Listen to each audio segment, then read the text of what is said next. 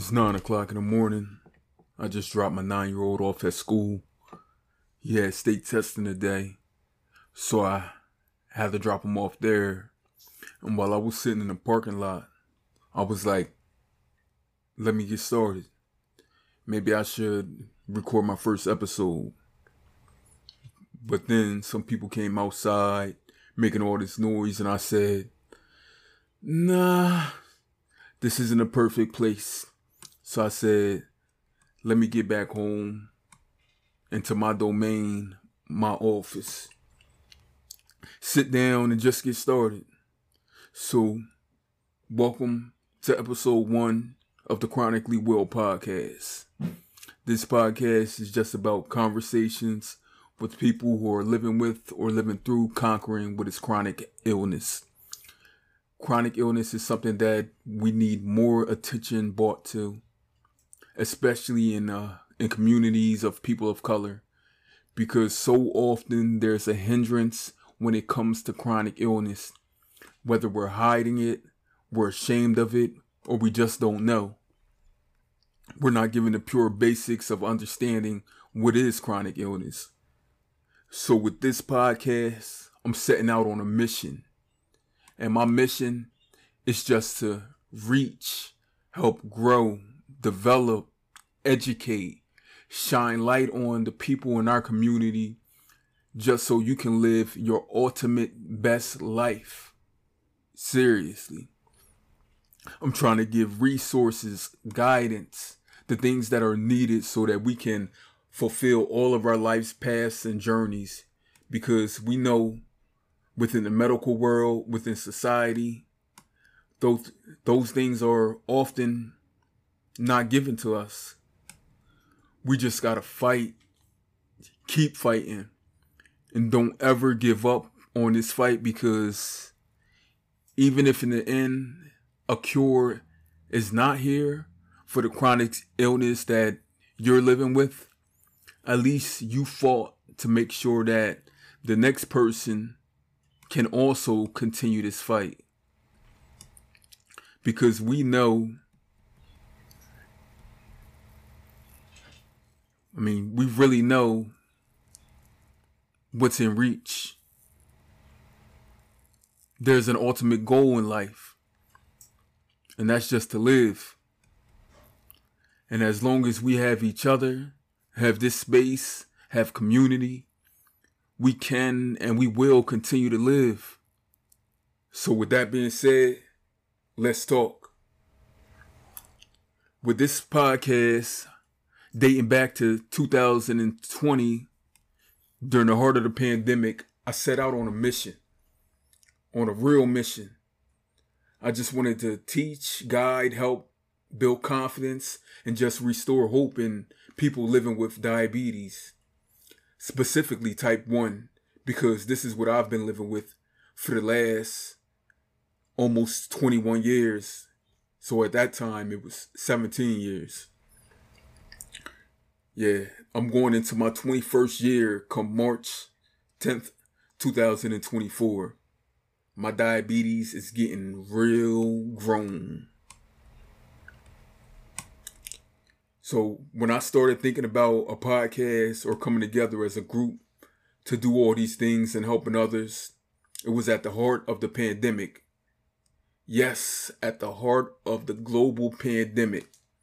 And nearly everyone I knew that was managing diabetes, we were all in the house, whether that was just buckling down, just trying to get our own health in order, learning as much as we could about the coronavirus and living with diabetes. Because in the beginning, there were so many reports coming out about how COVID was affecting people living with diabetes more so than people living without diabetes or without any other chronic health condition.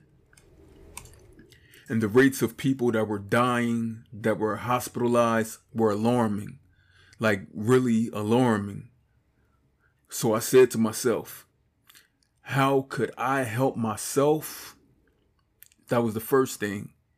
How could I help you? How could you stay protected from a virus that, I mean, we don't even know much about. I mean, we didn't know anything about it. How could I stay protected? How could I protect my family, my loved ones from this deadly virus? Because first thought of hearing of this virus and seeing the effects of it in the Pacific, in Asia, were alarming. All you saw or heard about was people actually dying. Was it in the air? Was it in the water? Was it contracted through insects, through animals, through livestock? We did not know. Even today, we still don't have the answer to a lot of these questions. So once I buckled down and started looking at myself and working on myself, trying to figure out, okay, what foods are best to eat that will help naturally heal my body? What medications or vitamins should I have on deck, have on stock? What exercises, social distancing, things of that nature that matter? Keeping everything sanitized and clear of bacteria and germs. I also thought, while I saw how it was wreaking havoc on our community and my own family, I also thought, there's a community that I've joined a year earlier, the diabetic online community, that I saw in panic. And I said, how can I teach and reach these individuals? How can I educate them as I'm learning through this virus? It took some time, but after I felt good about what I was doing or how I was going to protect my peace and stay alive for my family, I said, there's millions of people out there in the world that are just like me. How can I best, or more specifically, or easily reach them without being there physically? Like every day I see hundreds, thousands of people across my feeds on social media that are living with chronic health conditions, specifically, like I said, type 1 diabetes or insulin dependence. And I saw them and I saw their eyes. I saw their movements. I saw most of us staying buckled down, staying in the house. And I said, what can I do to help better them mentally, emotionally, through this trial and error process that is still the coronavirus? I mean, my background, my education is more specifically in media literacy, art and trauma therapy, public health. See, my background as a media literacy educator over the last near 10 years, I've worked in alternative school settings, educating youth who have been basically kicked out of their home school, have been in trouble with the law, incarcerated, and just teaching them how to control the media and not let the media control us. How they can write their own script and become media. So I've taught them how to record music videos, edit them. They're making clothing, creating their own brands. It's a big thing in the process of creating your own media, creating your own brand. So while you create your own brand, you're putting a stamp on who you are, who you want to become. Instead of chasing the bag that's in front of you, you're creating a path on how you can keep that bag, how you can make that bag grow. You're developing yourself. So that's what I've been doing over the last 10 years with my media literacy program. And during the pandemic, I said, I can take what I know, what I'm educated in at best, and share my journey. Just give little tidbits, insert my at T1D artist tagline, and people from the outside looking in at it can just use it as a resource. The guidance, the support that I'm giving, that I'm gifting to you, and take it and just consume a little piece of it. And hopefully that little bit that you're consuming will help better you. So that's what I've been doing over the last now 4 years. And I mean, during the beginning stages of this pandemic, I just wanted to make sure I wasn't keeping in the education from whether it was schooling or my own lived experience that was helping better me. I wanted to be able to share with others so it can help better them as well. So after probably months of figuring things out on what I was going to do, in the end, I decided that with the platform that is social media, and how during this pandemic, everyone was in front of a camera, everyone was in front of a screen, everyone was trying to figure stuff out and try not to be overly bored, I chose to reach out to some people in the diabetic online community. And I closed all of my own personal social media accounts and said, I'm going to stick to this one account, and hopefully I can reach everyone that I come across that's living with diabetes. I mean, I had an entire plan, but like most things that occurred during the global pandemic, lives got altered, situations changed, even science changed, statistics changed. For many, hope and opportunity changed. It was tough. It was real tough. Whether it was financially, housing, emotionally, there was a big burden placed on everyone. Even for those who denied the pandemic, denied the coronavirus, denying its effects, just to deny and be in denial, that shows alone that it was affecting you. Because you were closing your heart, your eyes, and your mind to something that was blatantly in front of you. When I said, I knew I couldn't do it alone. I knew I couldn't. I enjoy working in groups and teams.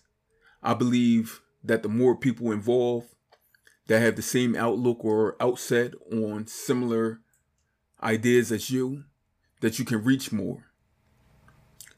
That through that experience, you can actually get things done quicker.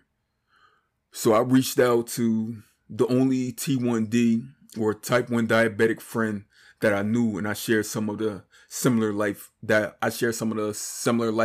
plans, goals, even management techniques and technology that I used at the time. And I shared with them my plan for what was eventually titled the Dia Crew. So it was like persons living with diabetes creating a crew. You know, like crew love, like a family. Like we come together, we talk, we kick it, we chat it up about real life issues that are affecting us, our day-to-day life process. And we just include living with diabetes. It was like, let's assemble a team of regular people living with type 1 diabetes all over the U.S. And let's just do everything we can with our shared experience of living with type 1 diabetes and our education to better the diabetic online community. Again, this was fall 2020. And over the next year, we pulled together some real good times. So the Dia Crew started off. It was initially 6 of us. In the end, there were 5 persons living with type 1 diabetes from, it was me from my area. I'm in the Philadelphia region from Delaware. There was another person from the Philadelphia region. We had someone from Austin, Texas, Alabama, and Florida, the Orlando area. We all came together with our lived experience and education about diabetes to actually better the community. That was our only intent, to better the community. We wanted no financial gain, no notoriety, no popularity. We just wanted to better the community. I mean, we pulled together every resource that we all knew and had. It was really good times. The community that we did create. And again, like a lot of things during the pandemic, the Diet Crew, there was nothing in particular that broke us. Well, we didn't break apart, but we all have our own lives, families to manage, businesses to handle, education, different, we have our own lives. So we never even said goodbye to the Diet Crew. We just, one day it was here, and one day it wasn't. Like I said, it was nothing particular. It was just the pandemic. As in the pandemic, lives changed and were altered regularly. I mean, we were all just really fighting to stay alive and well during this time, during those times. Regularly, I go back and I look at our stories.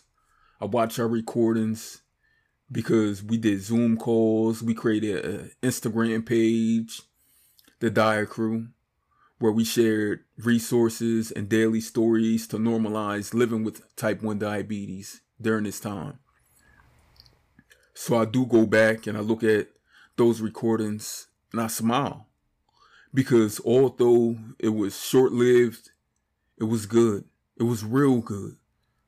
So I'm telling y'all, shout out to Priya, shout out to Stephanie, shout out to Cameron, shout out to Taylor, shout out to y'all. Crew love forever. Love y'all, for real. For real. And after the Diet Crew, well, as the Diet Crew was gone, during the fall of 2021, as it was fading out, it was an uptick in podcasts. I mean, I had only ever listened to one podcast before, and that was a podcast of one of my favorite hip-hop artists. And I said, let me create one for diabetes. I just knew it wasn't nothing out there like that. I mean, it's diabetes. Do people really talk about it? So at that time, I created a podcast. I even recorded a few episodes that will never go released. And at that time, I was searching all over for titles, and I just said, I don't want it to be all about diabetes, because we all know we have it. So I was like, how can I make this conversation more than about living with diabetes, especially during the global pandemic where all you hear about is people with chronic health conditions dying, having different issues across the board, even like access to medical supplies. So it was titled Everything Else Plus Diabetes. It was about our real lives beyond our chronic health condition. And after recording those first few episodes, I went on Google to check out my intended audience and how I was going to get it out to them. And as I searched, up popped a podcast that I had that just kept popping up. Every time I typed in diabetes podcast, diabetes radio, things of that nature, the same podcast kept popping up. It was called the Juicebox Podcast. I clicked on it and I started listening. On like my late night walks, because I wasn't going out really during the day. It felt like I mean, I was staying as safe and protected as possible for that first year during the pandemic. And eventually, I mean, I stopped listening. No reason. I don't know if it was too much talking about, I mean, my diabetes, chronic health conditions during the pandemic. I don't know if that was just too much of a load on me, but I just stopped listening. That was until I remember one night I was having a conversation with my wife, and I was like, it was something going on during the pandemic, and I was like, people just don't understand how it is living with type 1 diabetes. And I was like, there's no way I can truly explain it to you or to anyone, the ins and outs of what it is that we live through. That was until I hopped on Google again and I searched how to explain T1D. And up popped the Juicebox podcast again. And after listening to that episode, I think it was titled Explaining Type 1 Diabetes. And it was about how do you explain type 1 diabetes to family members, to caregivers, to loved ones, to coaches, to teachers, friends, to just people you communicate with on a regular. And after listening to that episode, I was like, I have to continue, because I knew that just from that one listen, it would transform a lot of how I spoke about type 1 diabetes and how I shared it. Because before, there was no easy share. And it's not an easy explanation. I mean, or ask yourself, how do you explain type 1 diabetes to someone who has no clue what type 1 diabetes is? Because for the most part, we're always given a compare contrast of type 1 and type 2 when asked to explain type 1 diabetes. And to me, I mean, that's really BS, because there should be no compare or contrast of living with chronic health conditions one over the other. They are both debilitating.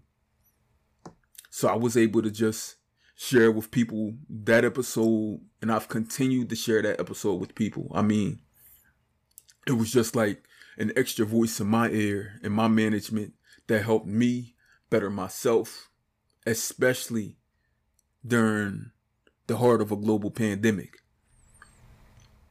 And just more recently, 6 months or so ago, I actually had the chance to record with the Juicebox podcast. You can find me on episode 1099 of the Juicebox podcast. And I just want to thank Scott again for doing everything he can do for this community, because his baby girl, Arden, was diagnosed at 2 years old. And she's going into her 18th year living with type 1 diabetes. And over those 18 years, he's continued to give his experience, his education, knowledge to the community. I mean, free of charge. It's like a gift that keeps on coming. Not only has he helped her, he has helped millions of people around the world. And it is by far my number one resource in T1D management, T1D sharing, T1D community. And I'm just glad that I was gifted that voice to help me continue to strive, to thrive, to be my best. Because I wasn't always at my best. In 2021, I decided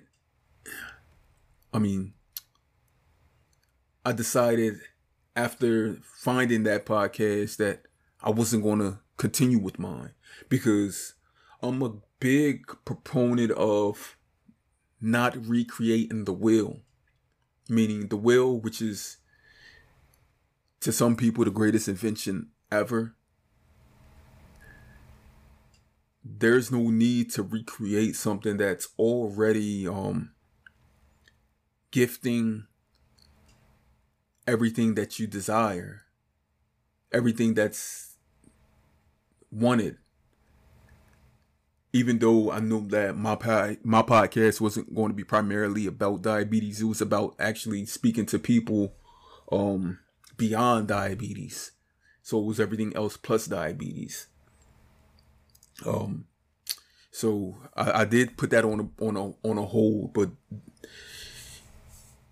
I always had in the back of my mind that it was going to come back because I've always been told that I have a gift of bringing people in, joining communities and gathering people and sharing in a circle our own experiences and finding out what best suits people. And I know that me being the man that I am, I know that I primarily am best suited at having having conversations with people who are similar to me. Whether it's people who come from the same community, same upbringing, same education, same lived experience, same opportunities. I'm best in having conversations with people who just like the same types of things that I like. So I continue with my social media pulls or pushes in reaching people in the community. And that I continue to do that, especially via Instagram at T1D Artists. But it wasn't until, I say, 2021, I decided in honor of World Diabetes Day that I would create short videos with people from the diabetic online community, explaining who they are, what they did, and just talk a little bit about diabetes in general. It was just so that we could put face to the actual disease, because we are stigmatized so much as people living with diabetes that when you first hear it, everyone that's not someone living with it or knows someone who's living with it or helping someone manage it, they think, okay, did they eat too much sugar, or are they unhealthy, meaning like overweight or whatnot? But we have to destigmatize that and break down all those walls and barriers that do exist in the community of chronic health. And by me creating those short videos, it was just putting face value to who we are, so that if the actual audio is on mute, looking at the video, you can see people that look just like you. Representation matters a lot. But when you turn the sound on, all there's added is a chronic health condition, such as diabetes. It was all about normalizing who we are. So I did that in 2021, 2022. So there were like diabetes looks like who campaigns. And then in 2023, starting in early October, I looked at my feed across my Instagram and I said, there's a great representation that is being missed. And me being this media literacy professional, I was like, we have to showcase the persons that truly do not see, or you do not see, you do not hear about. And that was people that look just like me, people that look like you, people that look like all of us. So I created a template message just asking people of color in the diabetic online community, could you shoot a 1-minute video explaining who you are? Just send a message to the community. And within a matter of a few days, I got over 80 responses. And out of those 80 responses, I want to say some 50 were added to the video for World Diabetes Day. It was called Representation Matters. And in this recording, you have everyone from newly diagnosed persons, toddlers, youth, people that have been living with diabetes for 40 plus years, all people of color, just explaining who they are, showing hope, giving encouragement, letting you know that I live with diabetes, but diabetes is not all of me. It is not all of it. And just sending that message to the community just meant so much. And it got replayed and replayed for the remainder of the month. And I keep it pinned to my feed so that people who look me up, they want to know more about me. The first thing they see is my community. I have zero face value in that film. And, but people that look like me, that have lived through chronic health conditions, I just want us all to have equal representation.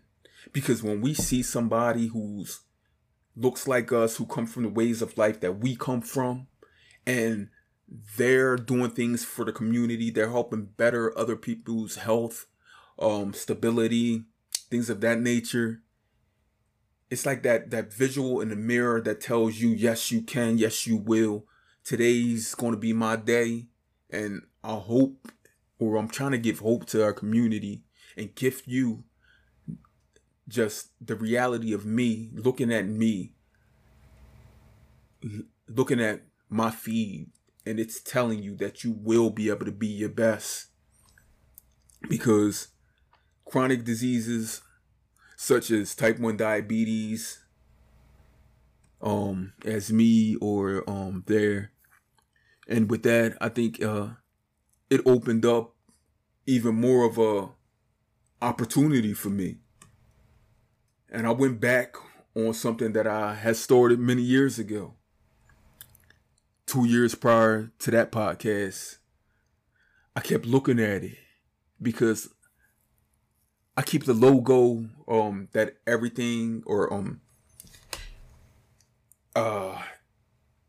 that logo for the podcast that I've initially formed, Everything Else Plus Diabetes. I keep that logo on my laptop, and usually when I click start, it pops up. And I said, I reached out to someone I know, a loved one that also lives with type 1 diabetes. And I said, should I do this? And she was like, hell yeah. I know that the community support, and I support the community. So I knew that if I've reached or extended my olive branch, people will come. With that being said, Chronically Will podcast was born. It's more so about having real conversations and community that needs to be heard. Not saying other podcasts aren't having real conversations, but this is me.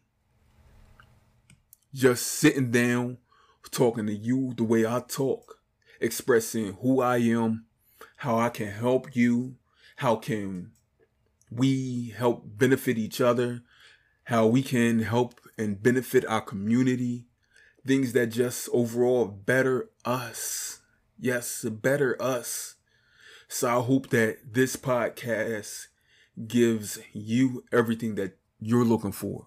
I hope that it gives you a voice that you can resonate with.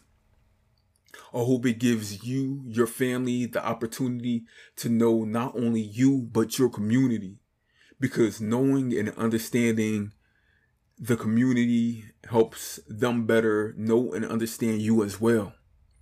Yes, We go through our issues, our pains, our fatigue, our burnout, all of those things, but it's not just us. We are not complaining about the things we go through because we're actually living them. If living is a complaint, then everyone is complaining. But we're actually living through these. We're managing them. Every single day, there's a downfall to living with insulin dependence, as persons with type 1 diabetes do. Every day, there's a hindrance or dilemma living with a chronic health condition because it captures you fully. And everything else that you do is wrapped around you living with that chronic illness. It's all fed off of it. Like, even today, a part of me is like, even today, a part of me like, do you want to know about, that's not only, I want to know about, not only do I have type 1 diabetes, but I have more chronic health conditions. So, in this podcast,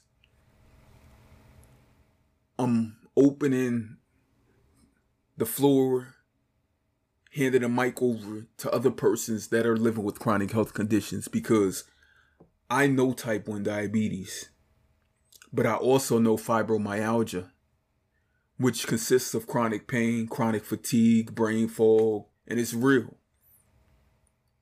I was diagnosed with it in fall 2022 after possibly years of living with it. And it truly affects everything I do, just like type 1 diabetes does. And it doesn't define who I am. I have polyarthralgia, which is another form of chronic pain, arthritis, hypothyroidism, restless leg syndrome. All of these things together added on to who I am as a person does not waver heavy on the things that I do. Like the decisions I make, whether they're with my family, with friends, or personal decisions. I must always keep in mind that I must take care of, manage my own health and well-being before I say yes to other things. My loved ones, I do hope they understand and that they get it, but I can't force that upon them. As we continue on to this intro, I know that I skipped over while giving a brief of who I am as a person, but let's rewind time and let me take you back about 21 years to March 10th, 2003. So the way that I was diagnosed, I was actually diagnosed by my father. No, he's not a doctor. No, he doesn't have any kind of medical background experience at all. But he's the one who told me, Will, you got diabetes. I had no clue. I was young. I was fit, well conditioned. I didn't think that it could happen to me. I prided myself on doing the things that kept my body strong, both physically and mentally. As far as exercise and routine, fitness, well-being, I prided myself on those things. See, my dad, he was diagnosed with type 1 diabetes when I was young. And I saw the struggles that he went through over the years. I remember when he was hospitalized. I remember him coming home. And I just remember growing up, like being young, and sometimes my dad being just like an angry person at times. And I never understood what it was that was changing or altering who he was at the moment. because, I mean, I love my dad more than this world, more than this earth, more than anything. Like, I love you, Pops. Like, if you ever hear this, Dad, like, I love you.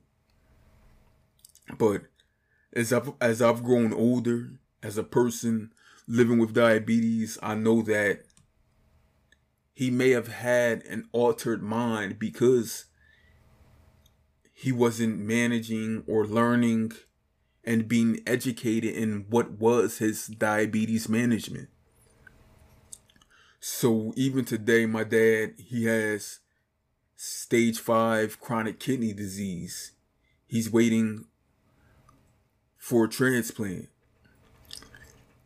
If I could give my pops a kidney, I would give him a kidney, but I can't. I wish that I had the ability to do that. And that too plays a heavy toll on me. But yeah, I remember going to my dad that morning of March 10th, 2003, and telling him how I couldn't sleep because I couldn't stop using the bathroom. And that I was so thirsty. And my pop, he just looked at me and said, "You got diabetes." And I didn't question anything he said to me. I never really questioned my dad at all growing up because he was a dad. I mean, my dad was a proud father. He was really a proud father. He loved all his children equally. He did everything he could do for us. He gave us more than life. He gave us the ability to love people beyond family, beyond friends. He gave us the ability to welcome people in his family. And on that day, I remember my dad just telling me, "Get dressed." We hopped on a public bus, went to the hospital, and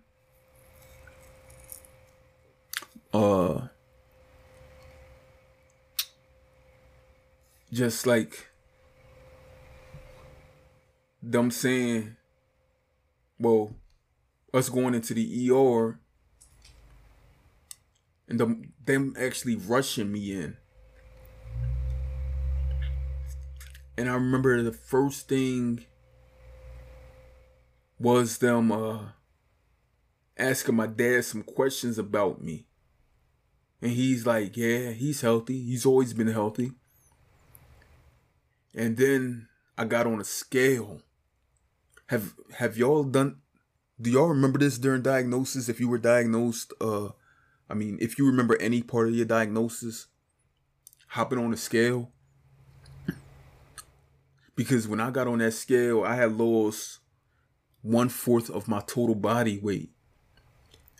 And my dad, I'm looking at him, and he's sunken in. He's sitting there in a chair with his hands on his head, cheeks sunken in, head leaned in, chin in chest, and he's just sunken. And I knew at that moment that he was feeling like, what can I do? What would I be able to do? And I've never asked him, but I also wonder if my pops was feeling like it was because of him knowing that he had diabetes, like if he thought that my diabetes was because of him. I've never really said that out loud, but I wonder that if my pop really thought that it was because of him, his junior was now going through it. But Dad, like I said, if you ever listen to this, or if anybody in the family ever listens to this, if I've never told you, if you ever get a chance to listen to this again, family members, friends, please let my father know. Dad, I'm letting you know that My diabetes has nothing to do with your diabetes. There's no relationship to them. You did not do this to me. You didn't give this to me. It is not because of you that I've had multiple chronic health conditions, hospital stays, issues, concerns. It's not because of you, but it's because of you that today I'm living. Not only did you give me life, but you gave me the opportunity to continue my life by getting me the proper care, explaining to them who I am, what I was going through, the signs and symptoms that I was unable to give, and just being there for me. I guess I can compare it to my own birth, because you were there then. You were there during my second chance of life, and you're still there for me equally today. So I'm proud of you, Dad.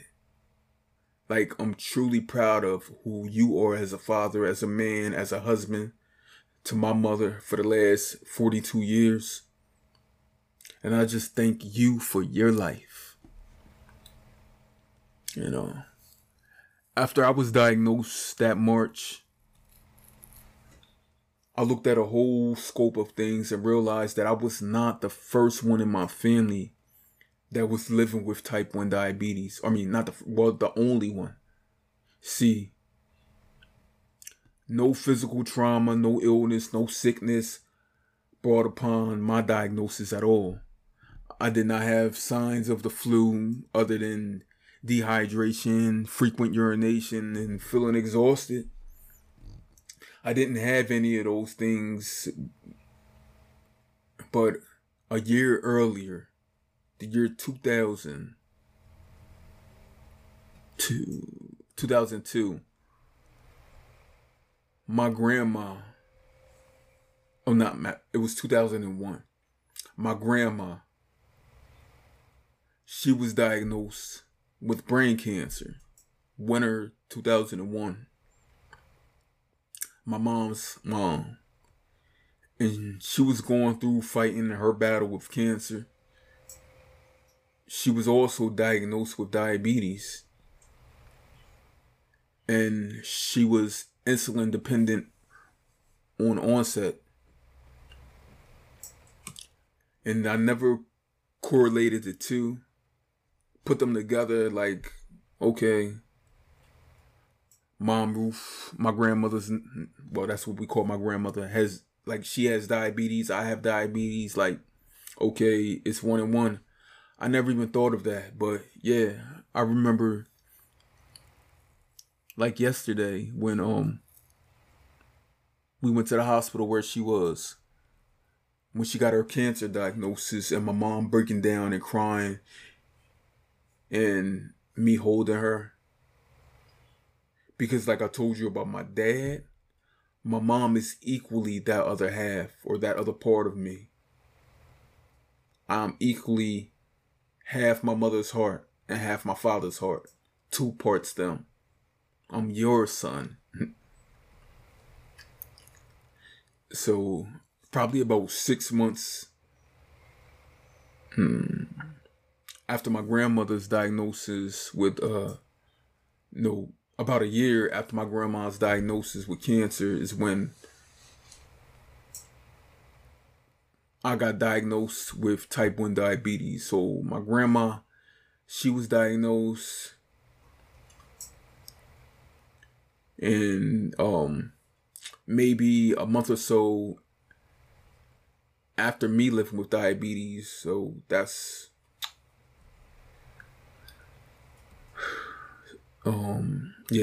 so I believe she was diagnosed a little bit after me, but I'm not really sure.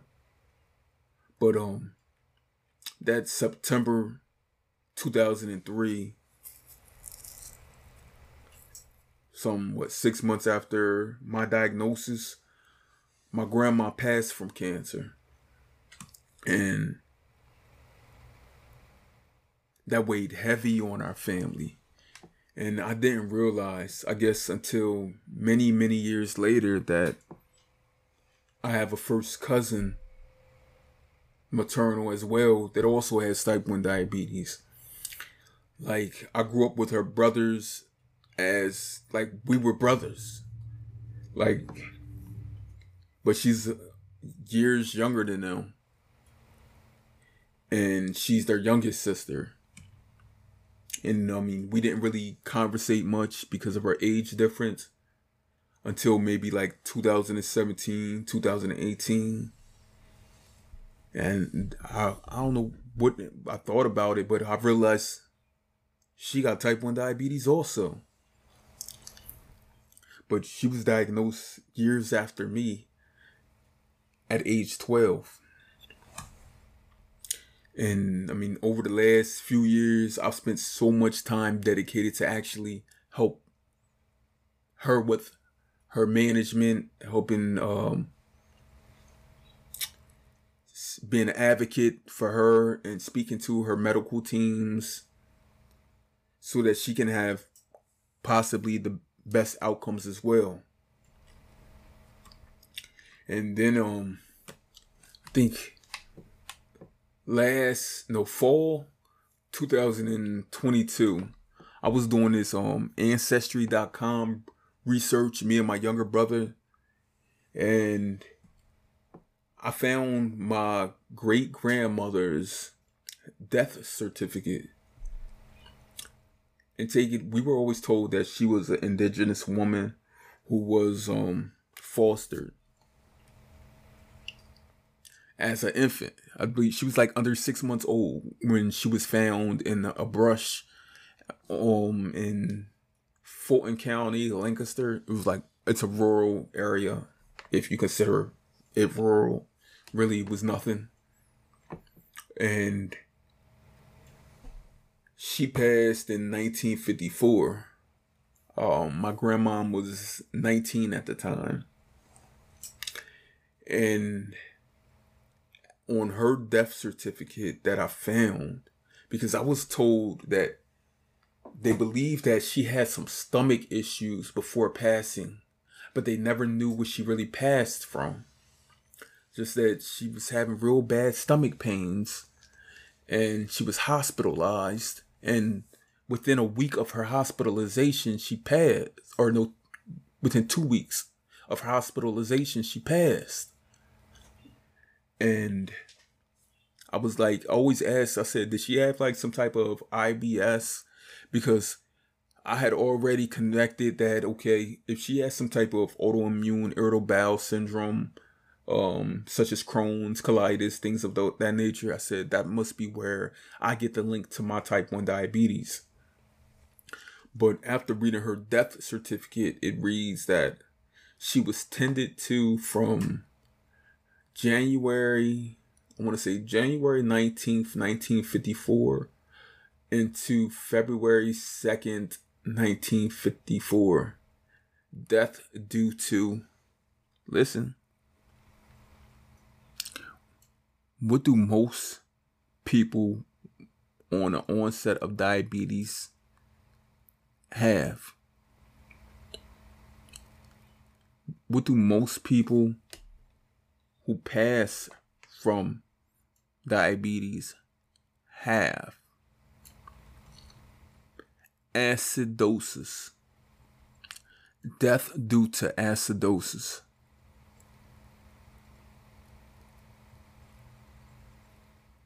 And that just shocked the hell out of me, seeing that. First, she was tended to for only 2 weeks. She became frail then, over that course of time. Was having stomach issues. She couldn't consume food. And death due to acidosis.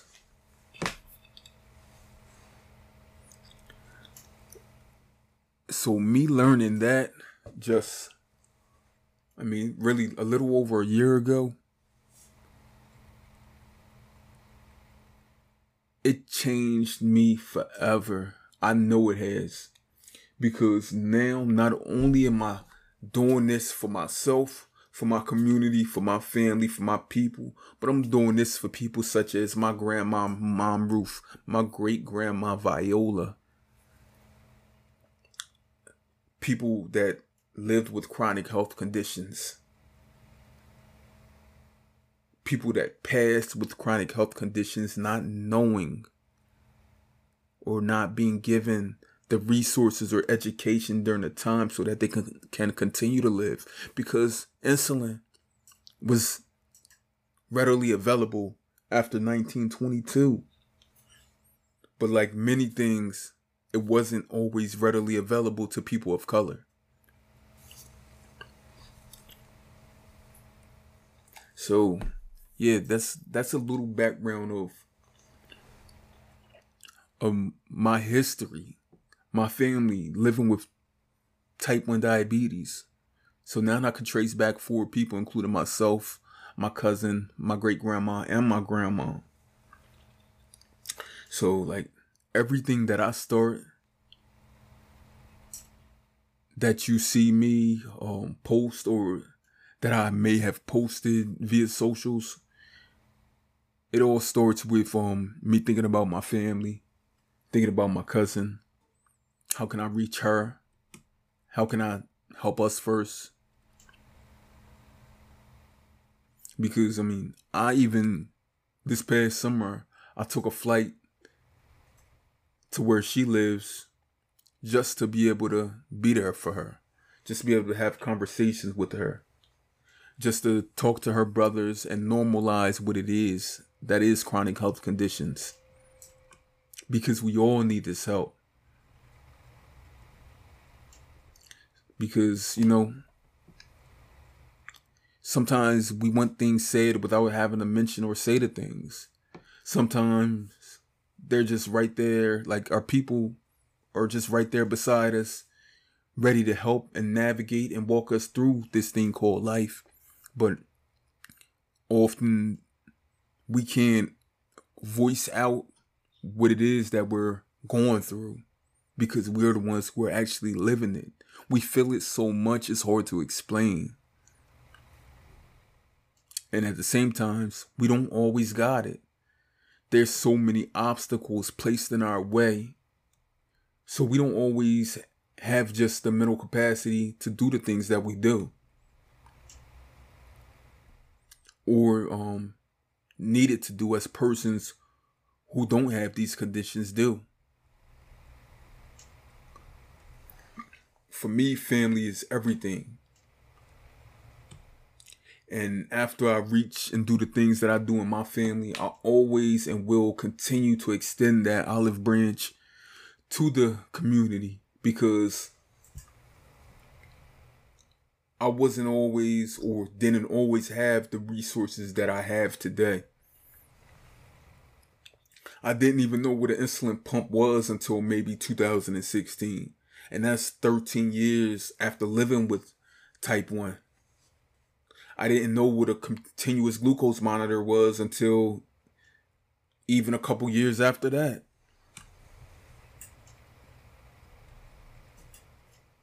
You would say or think that upon diagnosis within my first year or so, that someone would have reached out to me, or someone would have educated me and told me these things, these gifts of technology that can help you better manage.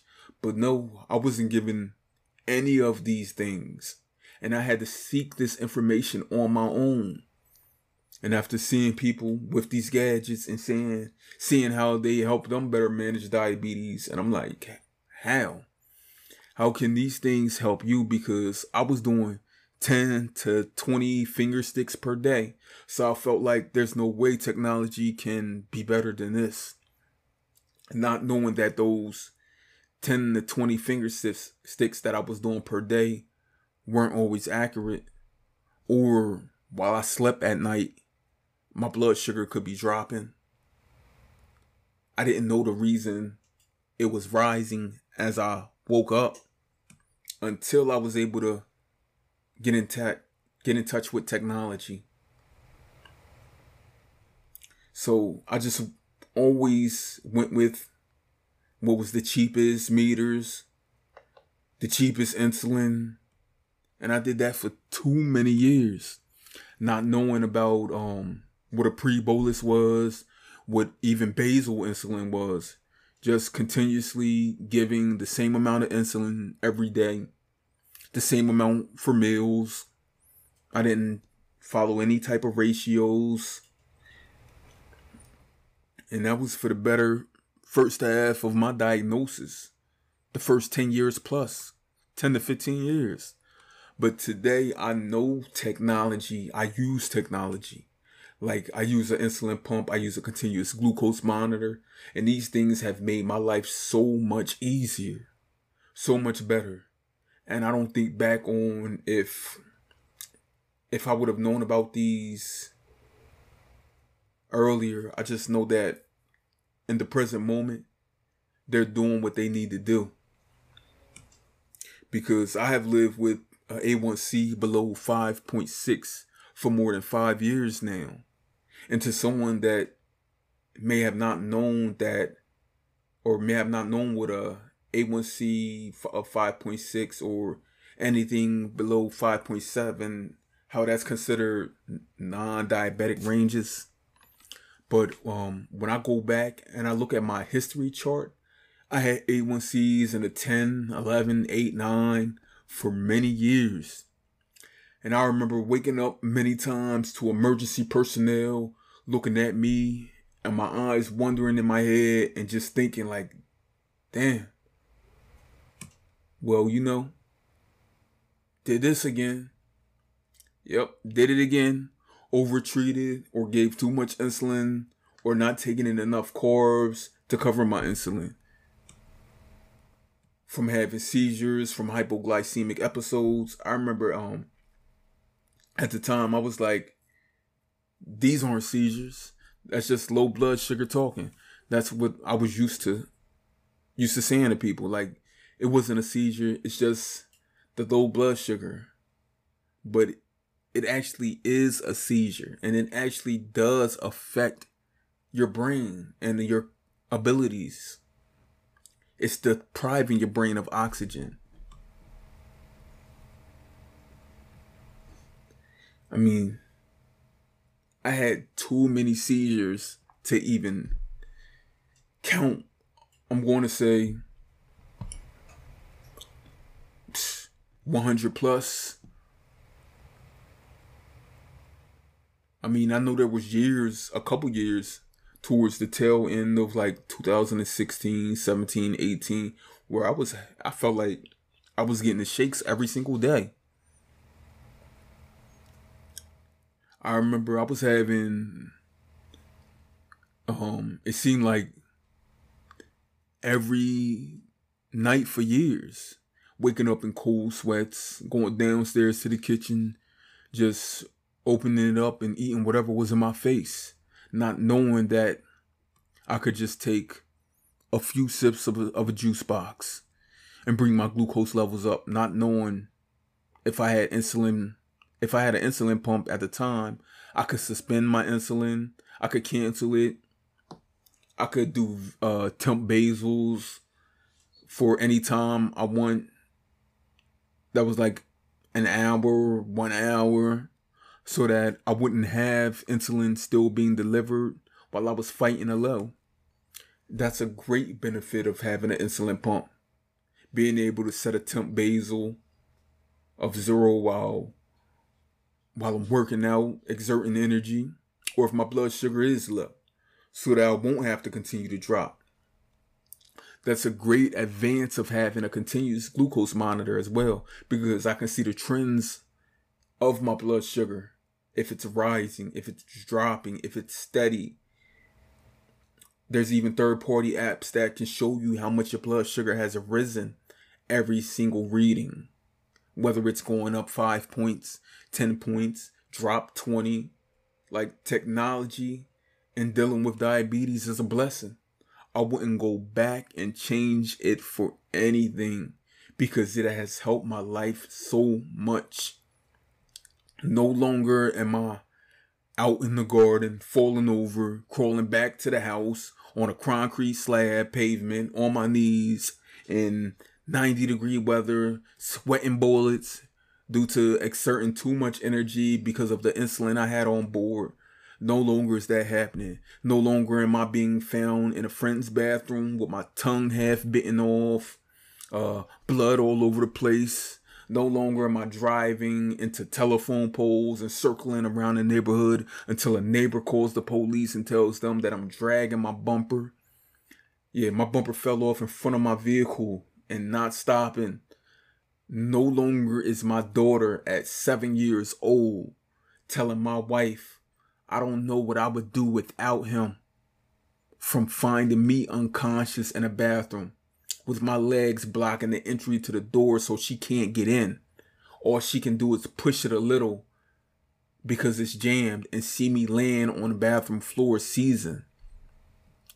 No longer am I not able to be the best person that I can be and reach and help our community because it's something that I love. I truly love being able to have these conversations with people and helping them better manage. I'm telling you. And I've told many people, if I can't help you get on a track that you deserve or should be on, then I don't know who can. And I have the ability to do it with the least amount of effort. Not changing your diet, not changing your daily routines, the patterns, the things that you love. Just about understanding who you are. And having a simple conversation of what it is that more than likely was missed or not given to you as an education of managing diabetes. So, I thank everyone for tuning into episode 1, my intro to Chronically Will podcast. Real conversations and community that need to be heard. And if you'd like to join me on this podcast, reach out to me. You can find me on Instagram at T1DArtist. You can email me at chronicallywillpodcast@gmail.com. Send me a message, send me an email, and I will not deny you, because if you have something to say, we all need to hear it. Thank you for tuning in. We out.